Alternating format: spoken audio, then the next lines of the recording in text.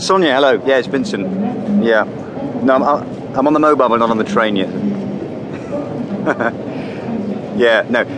It's my lunch with Terry Parks. I'm going to have to cancel. That's right. Also, the 3 o'clock strategy meeting. If you could can you call Brian and Linda?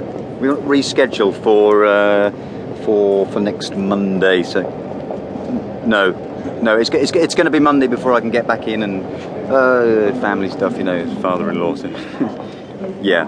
No, I don't think there's anything else. So, yeah. Well, I mean, if you can avoid it, better not call. So, yeah. No. Yeah. Shelley can handle anything that might come up. Yeah. Great. Thanks. Yeah. Okay. See you Monday. Yeah. Bye. Bye.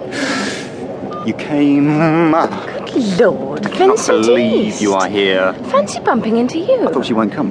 Both going to Paris? What a coincidence. She won't. She'll change her mind. Something will come up. I wonder if our seats are near each other. Text some funny, stupid message. Goodbye, Vince. Amazing who you meet on the Eurotrain. God, you are so beautiful. Amazing who might just be passing and see you standing with an old friend.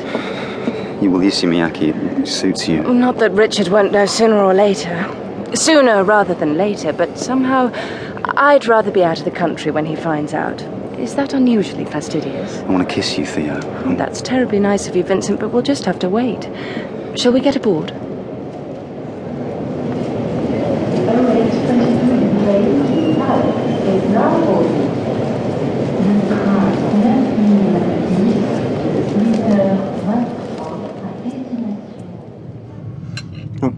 I keep thinking to myself, more champagne?